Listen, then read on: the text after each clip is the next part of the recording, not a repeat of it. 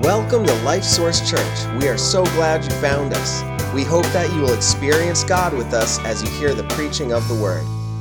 I asked, how far south did you move? You're using the word y'all know. I was confused. I didn't think Pennsylvania was that far south. I'm excited to have Dan back. It's just a blessing to have him here. And how many of you noticed he was back? Yeah, you all missed it. You know it. Ooh, goodness gracious. All right. We are in John chapter 2. I didn't give you page numbers or anything up there, so you're on your own. I trust you to be adults. But I have to tell you about Virgil. Virgil had a neighbor, and he was very suspicious of his neighbor. He's like, I think he's hiding marijuana in the middle of his logs. I can say this now because Lester has a pot place. So, so we can have all these jokes come in now. It's a blast. Anyway, so Virgil says, I'm going to call the sheriff on him. So he calls the sheriff. He says, Sheriff, I'm worried about my neighbor Floyd. Floyd's hiding marijuana in all of his logs in his shed. You need to do something about it. So the next day, the sheriff's department descends on Floyd's property. They go out to his shed. They attack all of those logs with axes and find nothing. Floyd gets a phone call. Hey, Floyd, this is Virgil. Yeah. Did the sheriff's department come yesterday? Yeah. Did all your logs get split yesterday? Yeah. Happy birthday! The things we do for our friends, right? I know. My daughter says, you have to keep telling jokes because they're so bad. But they do make me laugh, so it's kind of fun. All right, that said, John 2, verses 1 through 11 we're going to look at, this is Jesus' first miracle, okay? And we're going to look at that, but we're going to look at it in a little bit different context. Yes, we're going to look at the details of the miracle and kind of what happened, but we're going to pick up 4 principles along the way that's going to help us as we try to live for the Lord, as we try to connect with the Lord. How many of you would say sometimes it just feels difficult to connect with God? How many of you say sometimes it's like he doesn't have skin on. I can't like call him up and just say, hey, and hear his voice and get an answer. We have to be a little bit more faithful and trusting. So hopefully this message will help you understand how God works a little bit more and what we can do to connect with God a little bit better. All right, so that said, let me plant myself here. John's gospel is the only gospel that gives this miracle. The other ones do not include it. Somebody that I read, his name is Doug Newton, he talks about this miracle in this way. In John's mind, Jesus' miracles were not just supernatural wonders. They were miraculous signs pointing to Jesus' divine identity and unique mission. And when we get to the bottom, verse 11, it'll kind of cement that down. But see, that's where, I don't know about you, but when I open the Word of God, when I have my personal devotions, my heart is to understand God's heart, to understand what He intended this Word to say. Sometimes we can get so caught up in just the academic aspect of this, understanding the details, understanding the stories, understanding who did what and how it went down, that we can lose understanding who God is. See, God, He gave us this personhood to help us understand that He has attributes, He has qualities, He has these things that He wants us to connect with.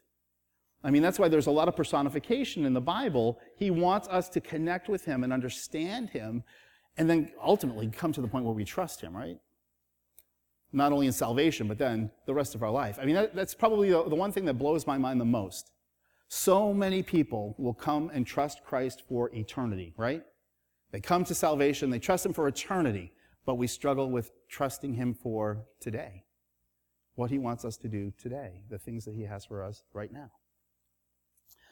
Oftentimes, miracles in the Bible were born out of a place of need, a need for food, a need for water, a need for healing, a need for understanding, all those kinds of things. And so that's certainly what this is going to provide for us today, but also I hope you really connect with our role in our relationship with God. See, I think sometimes we come to Christ and we go, okay, it's all on you now, God. And, sometimes we preach that, let God come in, let God do this, give these things to God. But there is a personal aspect that has to be part of this relationship. See, that's the thing. We talk about God's relationship. It's two, right? A relationship of one is not a relationship. Just you're out for a walk alone. But we've got to connect. All right, so we're going to look at the first verse here, looking at this.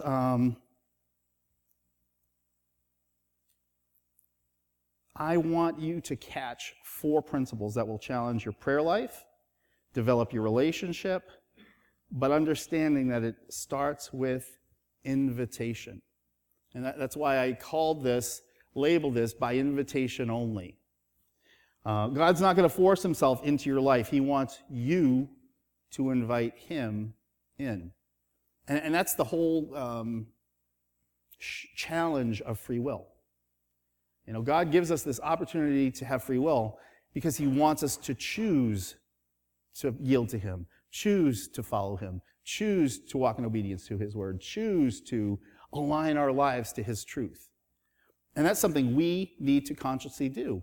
You can't put a Bible under your pillow and think by osmosis you're going to become a better Christian. It just doesn't work that way. It'd be nice. It would be really nice. But it doesn't work that way because it would eliminate everything that's required for us to understand him and understand the relationship and understand how this all works. All right, so read with me, if you will, John chapter 2, starting in verse 1, trusting Jesus with everything. And that's our first principle that we really want to focus in on. Trust Jesus with everything. All right, verse 1. It says, on the 3rd day, there was a wedding in Cana of Galilee, and the mother of Jesus was there. Now both Jesus and his disciples were invited to the wedding. And when they ran out of wine, the mother of Jesus said to him, they have no wine. Now, how do you think that might have gone down? Do you think she kind of went, they got no wine? Or do you think that she came up to him and was like, they have no wine? Understand, back in the day, weddings were, I know you're like, well, weddings are huge now, but weddings then could last 2 days, 3 days, a week. And so it's like, you've got to plan, you've got to prepare, you've got to have all this stuff in place. And to run out of something was like, that was like a cardinal sin. It's like you have all these guests, these people have come in. That's why a lot of the traditions that have hung around are so gnarly now. It's like, the napkins are wrong. It's like, they're napkins. But people get that way, right? People get crazy about this stuff. And that's what was going on here. Something that was critical to what was happening was amiss. And Mary came to Jesus. And that, trusting Jesus, we've got to do that day by day. We've got to do that moment by moment. We've got to go to him in those times when something is amiss. And when it's not too. And we'll talk about that later. But it's like going to him. And sometimes we think, this is smaller. This is, it's minimal. I can handle this. But no, he wants us to include him in everything. He wants us to partner with him. Now, interesting little story I will tell you, because it reminded me of this immediately. I went back to our wedding day, and it was a big shindig. We had 350 people. And it was a big to-do. I won't tell you all the fun stories that led up to it. But anyways, the day of, my wife, I was up here. My wife was beautiful. She came down. We had our ceremony, and then we went to a park to take pictures. And we had a huge wedding party. And as we got there, my father-in-law came up to me. And it's like, that's why this reminds me of this so much. And he just kind of leaned over and he said, don't worry, but your cake fell. Okay. No problem. Because wedding cake isn't a big deal at a wedding, right? Not a problem. We'll just bypass the cake part. But unbeknownst to us, the woman who had made it, well, Glenda Graham actually made our cake. She and the other pastor's wife at the time, they didn't even get to see our wedding because they had to run down, clean up cake, and then figure out how to get cake. And it was pretty wild. Our cake ended up coming from Crown Bakery because it was like down the road. But here's the cool part. There were 4 bakers just hanging out, and they were just not doing much. And so these 2 ladies descended on them and said, we need that cake there, and we need this, and you need to make sheet cakes, and boom, boom, boom, boom, boom, and we had cake. Now, people thought we were nuts because we were cutting the only real part of the cake, because the other thing was out of the window. But it was one of those situations where something went wrong. And that's what happened here. And so it's like understanding that we need to trust Jesus with everything, because it's like, how can that stuff happen? You know, did God put 4 bakers at Crown Bakery to do nothing because he knew the cake was going to fall and we needed to have that happen? Was it circumstance? Who knows? But trusting God and trusting the fact that God was going to work it all out is incredible. I'll give you one more trusting God with everything. When we were missionaries, one of the things we used to do was run evangelistic events for teenagers. And so we were going into a new area, Garden Grove, California, and we were going to run a basketball event, which it's called Basketball Marathon. Teams play basketball all day, and then in the middle of the day, they have a salvation message, and then we play more basketball. And so you need a certain amount of space for a certain amount of students and all that kind of stuff. So I go and I coordinate the whole thing with the college. It was a college in Garden Grove. And we work it all out. We've got all the number of courts we need, and they said they could set up this one particular gymnasium with 3 full courts, which was great, and the space was there and everything. Well, we get there the day of the event. Oh, no, I'm sorry. I apologize. The night before, to just double check, because I'm a control freak. So we got there the night before, and they were like, they had it set up, but they only had it set up for half-court stuff. I'm like, this isn't going to work. So it's like I called the person that I was working with. I'm like, what? You know, you told me we're going to have 3 full courts. It's set up for half court. What's the deal? Oh, well, that's all we have, and that's the only way we can do it. I said, that's not what you told me.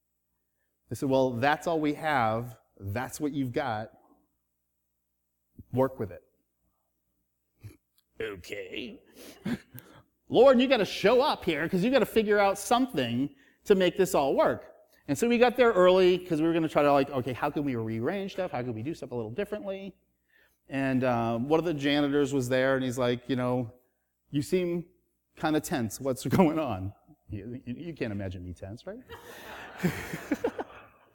And I said, well, originally we were told this and blah, blah, blah, and, this happened. And he said, he says, that shouldn't be a problem, because you know what? The old gym is right next door here, and there's a class that's just finishing up, and I'll sweep it down and set it up for you, and you can use it. And so, boom. Instant gymnasium. How does that stuff happen? Right? God works it out. God challenged me that day that he can make a gym show up overnight. He's that good. Okay? And we've got to trust that our God is that big. I think sometimes we shrink him down to just these magical things we see on TV and think, that's all God can do. He can create anything he needs whenever he needs it. So we've got to trust Jesus with everything. How often do you go to God? And again, rhetorical question, not looking for hands, but how often do you go to him and just talk to him and share with him and vent at him and joy with him? I'm guilty of definitely venting more than joying with him. But we need to get better at that. An old hymn came to mind as I was kind of putting this together. During this wedding crisis, Mary knew she needed to talk to Jesus about this situation. And it reminded me of the song, I Must Tell Jesus. And it's cool. I'm just going to give you the first and the last verses, which are very short. But it says, I must tell Jesus all of my trials. I cannot bear these burdens alone. In my distress, he kindly will help me. He ever loves me and cares for his own. And I think we do good with that. When the crisis comes, when the trial comes, we do pretty good about, Lord, why is this happening? Why does this come my way? What's going on? But then, oh, how the world to evil allures me. Oh, how my heart is tempted to sin. I must tell Jesus he will enable over the world the victory to win. And I think we need to be more preemptive with our time with God and be honest about where we are really at. I mean, our circumstances sometimes, we minimize. We minimize our sin, we minimize our challenges, we minimize what's going on in our life. And we have to be honest about the situation.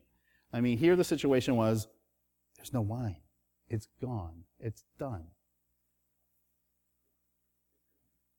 We've got to become part of our relationship with God that's active, not reactive. Trust Jesus with everything. Can you do that? Can we do that? Yes, I think we can. Secondly, we need to act on God's truth. Verse 4, read with me. Jesus said to her, "Woman, what does your concern have to do with me? My hour has not yet come." His mother said to the servants, "Whatever he says to you, do it." Okay, Nike moment right here, right? Just do it. Now, it's funny. To me, this is like a typical son and mom thing that just went down here. Don't you see that? It's like, oh, Mom, what do you want? Whatever he says, just do it. It's like, it's one of those situations where mom knows what's really going to happen. Mom knows how it's going to go down. But we have to understand that it's Jesus we're talking about here, and Jesus knew what was going to happen and how it needed to go down. And we've got to yield to that. We have got to yield to that. I read a quote that I thought was very good. I don't think it's up on my notes. But it says, "Nature is unsteady, full of haste, and ever blundering in consequence. It is the irrationality of sin of men that find fault with divine providence. We must be open to God's timing." And I think we struggle with that, right? I mean, how fast can we make ramen? How fast can we make rice? How fast can we make things, right? And it's never fast enough, is it? I mean, you can create a meal in a hot pot now, I think, in 20 minutes? It's like, but that's not fast enough still for some people, which is kind of funny.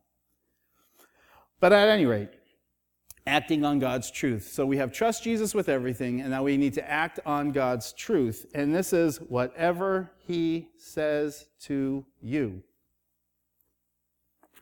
Whatever he says to you.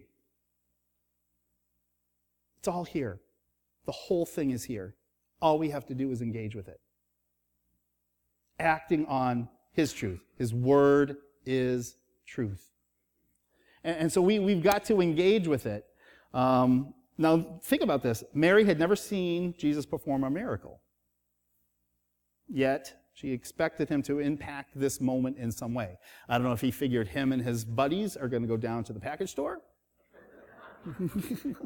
Or if they were going to go rob a vineyard, or what. But she knew that if Jesus was involved, something was going to happen. And I just find it amazing how this all took place. Now, one other element here is servants were used instead of the disciples. And I'm going to use this word, to eliminate collusion. This was a miracle. There was no sleight of hand. There was no hocus pocus. There was no, okay, we're just going to sneak this in when no one's looking. There were a whole group of people that had to show up, that had to help with this and make this go down. Now think about it. These pots, you know what, I'll wait for that. I'll wait for those details. Now, one other aspect as far as acting on God's truth. A little bit ago I said, God will supply all your needs in Christ Jesus, okay? I read that in this book a long time ago. And I have tried to pattern my life after it, and I've tried to live that way. And my wife and I have lived very specific, frugal lives for a very long time. But there are times when God will work in our hearts, and he will challenge us to let go of the stuff that we hold on to oftentimes.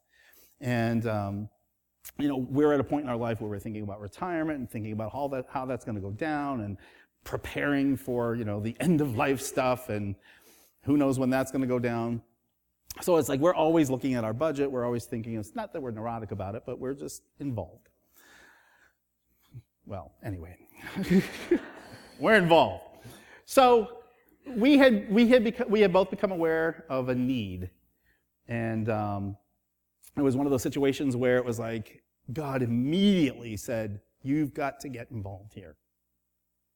And it was like, in my head, immediately, the thing was, I think $1,000 is really going to help this situation. And I'm like, I've got to tell my wife that. And so, actually, we were driving in the car, and after we interacted with this family that kind of needed this, and she brought it up. She's like, you know what? God's kind of talking to me. I'm like, oh, okay, cool. God's talking to me too. How much is he talking to you? And she's like, well, has he given you a number? And I'm like, so now we're like playing. Well, I don't know. I don't know. So it's like, well, yeah. I said he immediately gave me a number. And she said, well, he's and I loved it. It was awesome. He's kind of telling me a lot of money. And I said, okay. I said, well, I'm like, he's telling me $1,000. That's exactly what he's telling me. So cool. And I don't say that to say, oh, I'm an awesome person. But I say that because God is that awesome. He can work in her heart. He can work in my heart. He can tell us the same thing. And we can come together and know that this is about God. Has nothing to do with us. We just happen to be in the right place at the right time and get to share. That was the cool part. It was humbling to finally be in a place in our lives where we could help anybody. Because for years, when we were missionaries, we were making $25,000 a year. We didn't think we'd ever buy a home, let alone help anybody financially. But God's that big. God is that incredible. God is that amazing that he will use anybody, anytime, when you're ready. And praise the Lord, we happened to be ready at that time, both of us together. And it was cool, and it was humbling, and it was a blessing. It was probably more of a blessing for us than that family. I don't know, but it was huge for us. Because we get to see God work in our hearts individually, and then bring us together, and unite us in his truth, and then act on that truth. Because guess what? We give that away, God will meet our needs. And he's been faithful to do that our entire marriage without skipping a beat. We have always had a home. We've always had transportation. We've always been able to pay our bills. It was challenging at times, but we were always able to do it. God is that trustworthy. He is that faithful. He is that capable. But it's by invitation only. He's not going to force you to live this way. He's not going to make you do it. He's not going to hold a gun to your head and say, unless you do this. He wants you to trust him. And if you're a believer here today and a Christ follower and you say, yeah, I'm trusting him with my eternity, I know that I'm going to be with him, then trust him for today too. And tomorrow, and the next day, and the next day. We've got to have that same level of trust. Acting on God's truth will change your life for sure. Thirdly, hold nothing back. Verse 6 says, now there were set there 6 water pots of stone according to the manner of purification of the Jews, containing 20 or 30 gallons apiece. Jesus said to them, fill the water pots with water, and they filled them up to the brim. Now I love that detail because it speaks volumes. I'm sorry, it's just where I'm at today in my head. Everything's punny. But the first part of this is, there was water there for the whole act of purification. And that was, washing of the hands and all the details that go through what the Jews' traditions were to live life. Okay? And what they do is they made sure they had enough water for all of the people who were going to be there. So that's how we can understand that this was very detailed. They took into account who was going to be there and how it was going to work and everything that happened. And they were sitting there empty because they had been used and everything that needed to be done was done. But that's not the typical container for wine. Because it can, when you put certain things in water pots, it can pick up stuff. But God was going to use this anyways. They had provided enough water for the attendees, and now they're going to provide enough wine for the attendees as well. Now, 30 gallons of water weighs about 250 pounds. Okay, so wine's going to weigh at least that, right? And that's on top of the weight of the stone pots themselves. So, you think about this. Doubtful that, so for us, fill up the pots, right? We go over, glug, glug, glug, glug, glug. Not the case back then. Who knows how far the well was? Who knows how many trips these servants had to make? Now think about it. Think about if you were the servant, right? All right, fill these up because we're going to do something. And, the first one you might do to the brim. Because, I'm going to be a good servant. Yep, right up to the tippity top. And then you're like, we got a full one, so, we could probably do this one a little less, and then a little less, and then maybe the last one has half in it, right? But that's not what these servants did. Jesus said, fill it up, and they filled it to the brim. All the way up. Because a miracle was going to happen. Now, I wonder what they thought. What's he going to do with all this water? Because, I don't know, if I was there and I hadn't seen miracles and that stuff wasn't really common, I wouldn't think, I know what he's doing. He's going to turn this into wine. What did they think? See, I think that's where we struggle sometimes. We don't get it. That doesn't make sense. Why would you do that? Why would you think about doing that? And the Bible's full of that stuff. And we trip up over it. Why would you live this way? Why would you not live this way? Why would you include these things in your life? Why would you exclude these things in your life? Why would you do these things? It doesn't make sense. And that's the world's logic talking. Because the world at large has come to a conclusion that doesn't make sense. But God says it does, because it's my truth. It does, because this is what I'm asking you to do. It does because this is what's going to allow me to be seen through you. It does because I said it does. Kind of that dad moment. I said so, that's why. But see, we can trust him more than any other dad because his word is truth. And we need to act on God's truth. We need to hold nothing back. And so we need to fill it to the brim. Now, what I'm talking about with respect to filling it to the brim is filling our time together with the Lord to the brim. And not just half full. And not just a quarter full. We need to invest there. We need to give as much as we can there because it will yield something amazing and incredible. But it takes effort, just like it did for the servants. They had to keep making the trips. They had to keep pouring the water. Who knows, I'm sure they were trying not to let it spill. Because that's, a lot of water. A lot of liquid. Now, I don't know how many of you remember Acts 5, right? There's Ananias and Sapphira. They had an opportunity to get involved with a situation and be a blessing.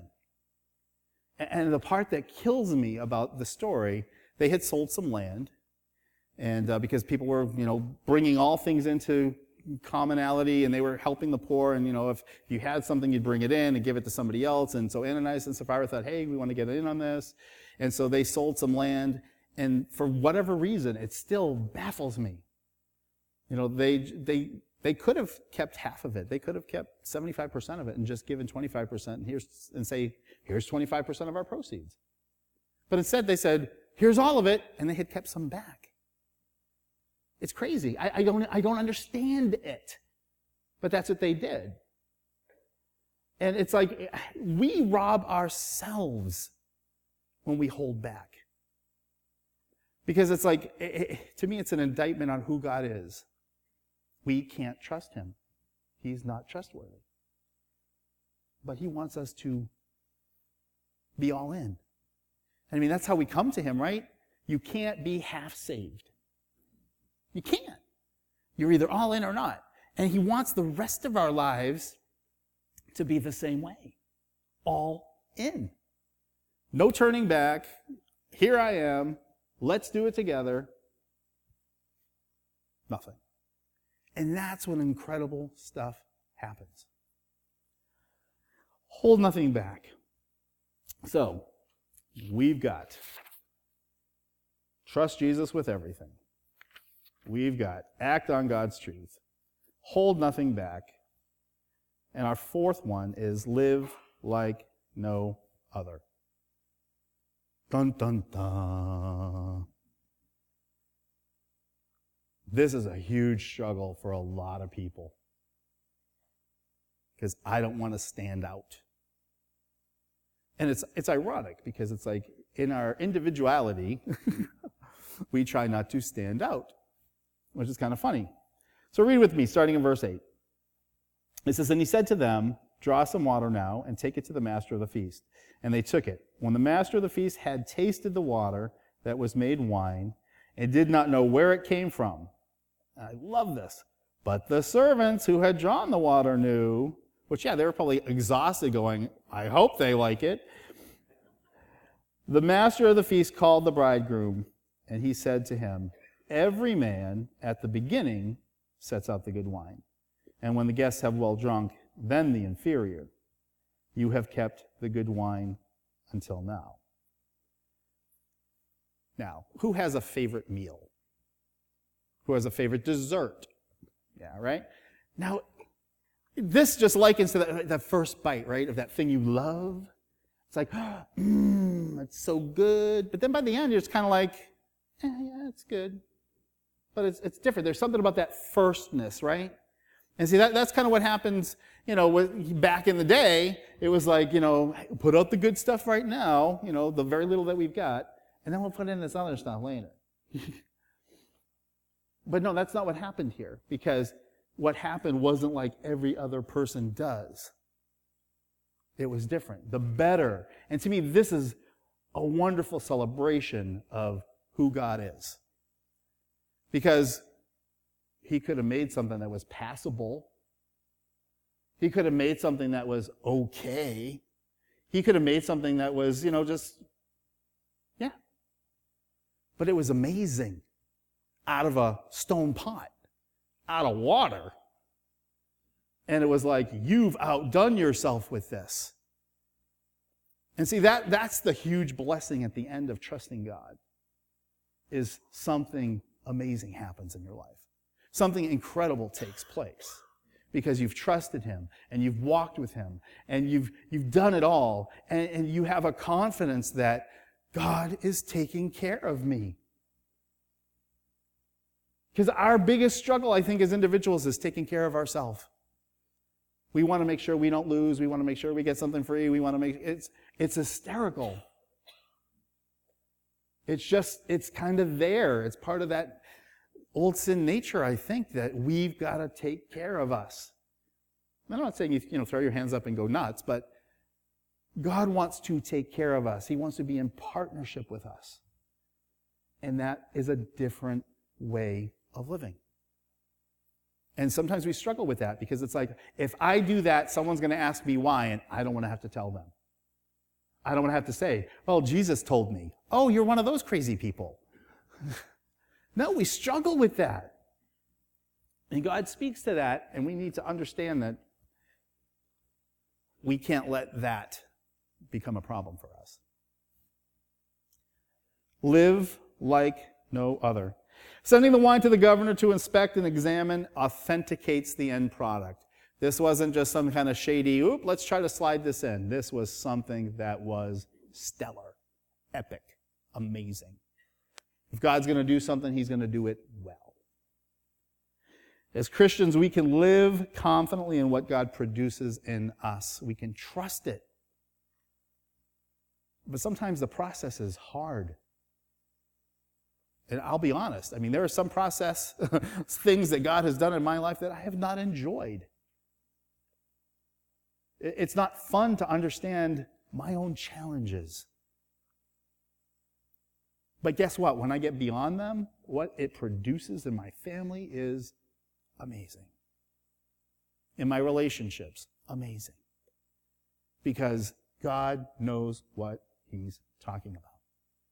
He's created it all. He knows how it's all supposed to work together. And we've got to trust Him in that. Wineskins were the common method of wine storage, not stone water pots. Yet, the wine was exceptional. Think of this for a moment. If Jesus could do this to water-filled pots, imagine what He can do with worry-filled people. Imagine how He can provide unexpectedly high-quality wisdom or faith or peace where worry or fear exists.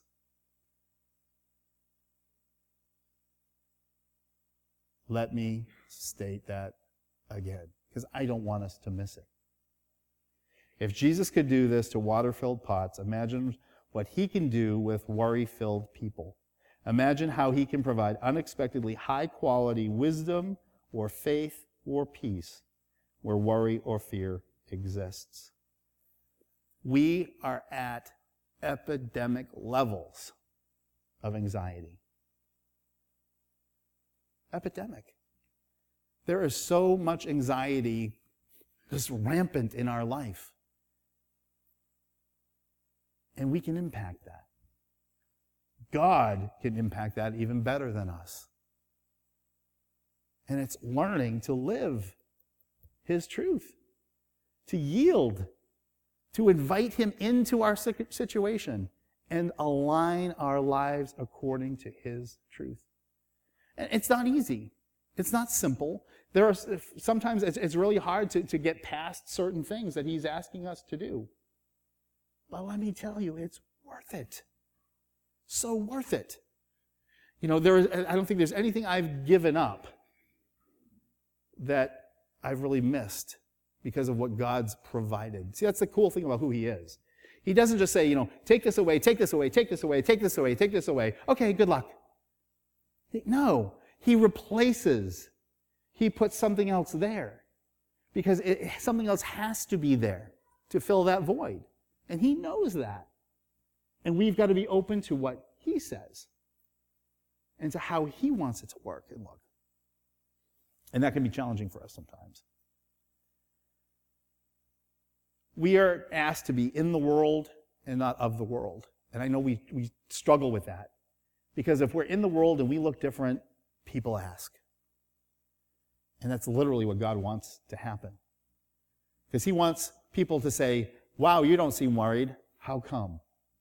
Wow, you seem to have it all together. How come? Because He's wanting us to say, I trust Christ.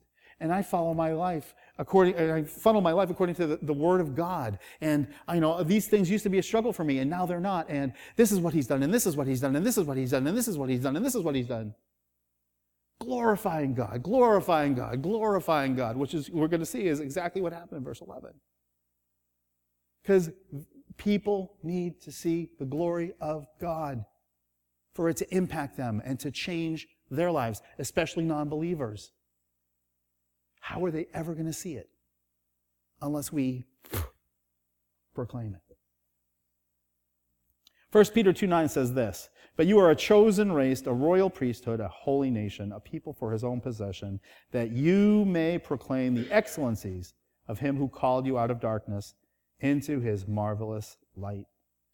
He wants us to have this brilliant testimony in the world. And we've got to live differently so it can be seen. And I'm not taking wacky, strange weirdo. I got a call like that this week. Somebody who's calling churches and telling them how they need to operate. It was a wonderful call. This woman yelled at me for 10 minutes. I've never been to your church, but... Uh-huh. Mm-hmm. Okay. Wow. Mm-hmm. Anyway. Verse 11. We're almost there. Home stretch. This beginning of signs Jesus did in Cana of Galilee and manifested his glory. And his disciples believed in him. It's the first miracle after his baptism, his first miracle that he did publicly. And it impacted many people. Couple things and then we're done. Though Christ wrought a real miracle, he would not work more of a miracle than he needed. He made just enough. He would not create wine out of nothing, but turned water into wine. He multiplied the bread, changed the water, restored withered limbs, raised dead bodies, still working upon that which was, and not creating that which was not. Christ never produced a miracle unless needful, and then produced no more of a miracle than he needed. He is very precise in what he does. Jesus manifested his glory, the glory of his Godhead, doing this by his own power. Here shine forth his omnipotence, his bounty, his liberality, everything that might indicate him both great and good. The second effect of this miracle was that the disciples believed on him. The great end of the miracle is confirmation of faith. God never sets the seals of his omnipotence to a lie. All the miracles that Christ and his apostles did were as so many seals that the doctrine of gospel is true. And you're like, what? And it's summed up in John 5:36. But I have a greater witness than John's, for the works which the Father has given me to finish, the very works that I do, bear witness of me, that the Father has sent me. Christ has always wanted to say, I am who I am, I am who I am, this is who I am, everything I'm doing shows who I am, believe who I am. And all of his miracles just reinforce that, and prove that. John 2:2, going back to the beginning, because that's how life is sometimes. Now both Jesus and his disciples were invited to the wedding. See, God transforms things. And when we bring them to him, you look at the miracles, what happened, right? The boy brought his lunch. They brought water. We need to bring ourselves, our hearts, our hopes, our dreams to the Lord, and then watch him transform them into something unbelievable. Because I firmly believe that there could be another modern-day Paul, a modern-day Peter, a modern-day John, a modern-day Matthew. I believe that's possible. Not that we're going to call them an apostle, but I think God can work that profoundly even today. But we've got to invite him in, and we've got to be willing to align our lives to his truth. So 5 things, 1 verse, and then we're done. We must invite Jesus into our circumstances through prayer. He will not force his way into your life. Trust Jesus with everything. Go to him even when you think it might not matter, because it matters to him. Act on God's truth. Have your Nike moment. Whatever God says, do it. Because it's only going to benefit you. It's only going to be for your good and God's glory. Hold nothing back. Fill your pot to the brim. Live like no other. Let Jesus be seen in you as you learn to trust him even more. This is a cool verse, 2 Corinthians 1:12. Hopefully this can be your testimony at some point in your life.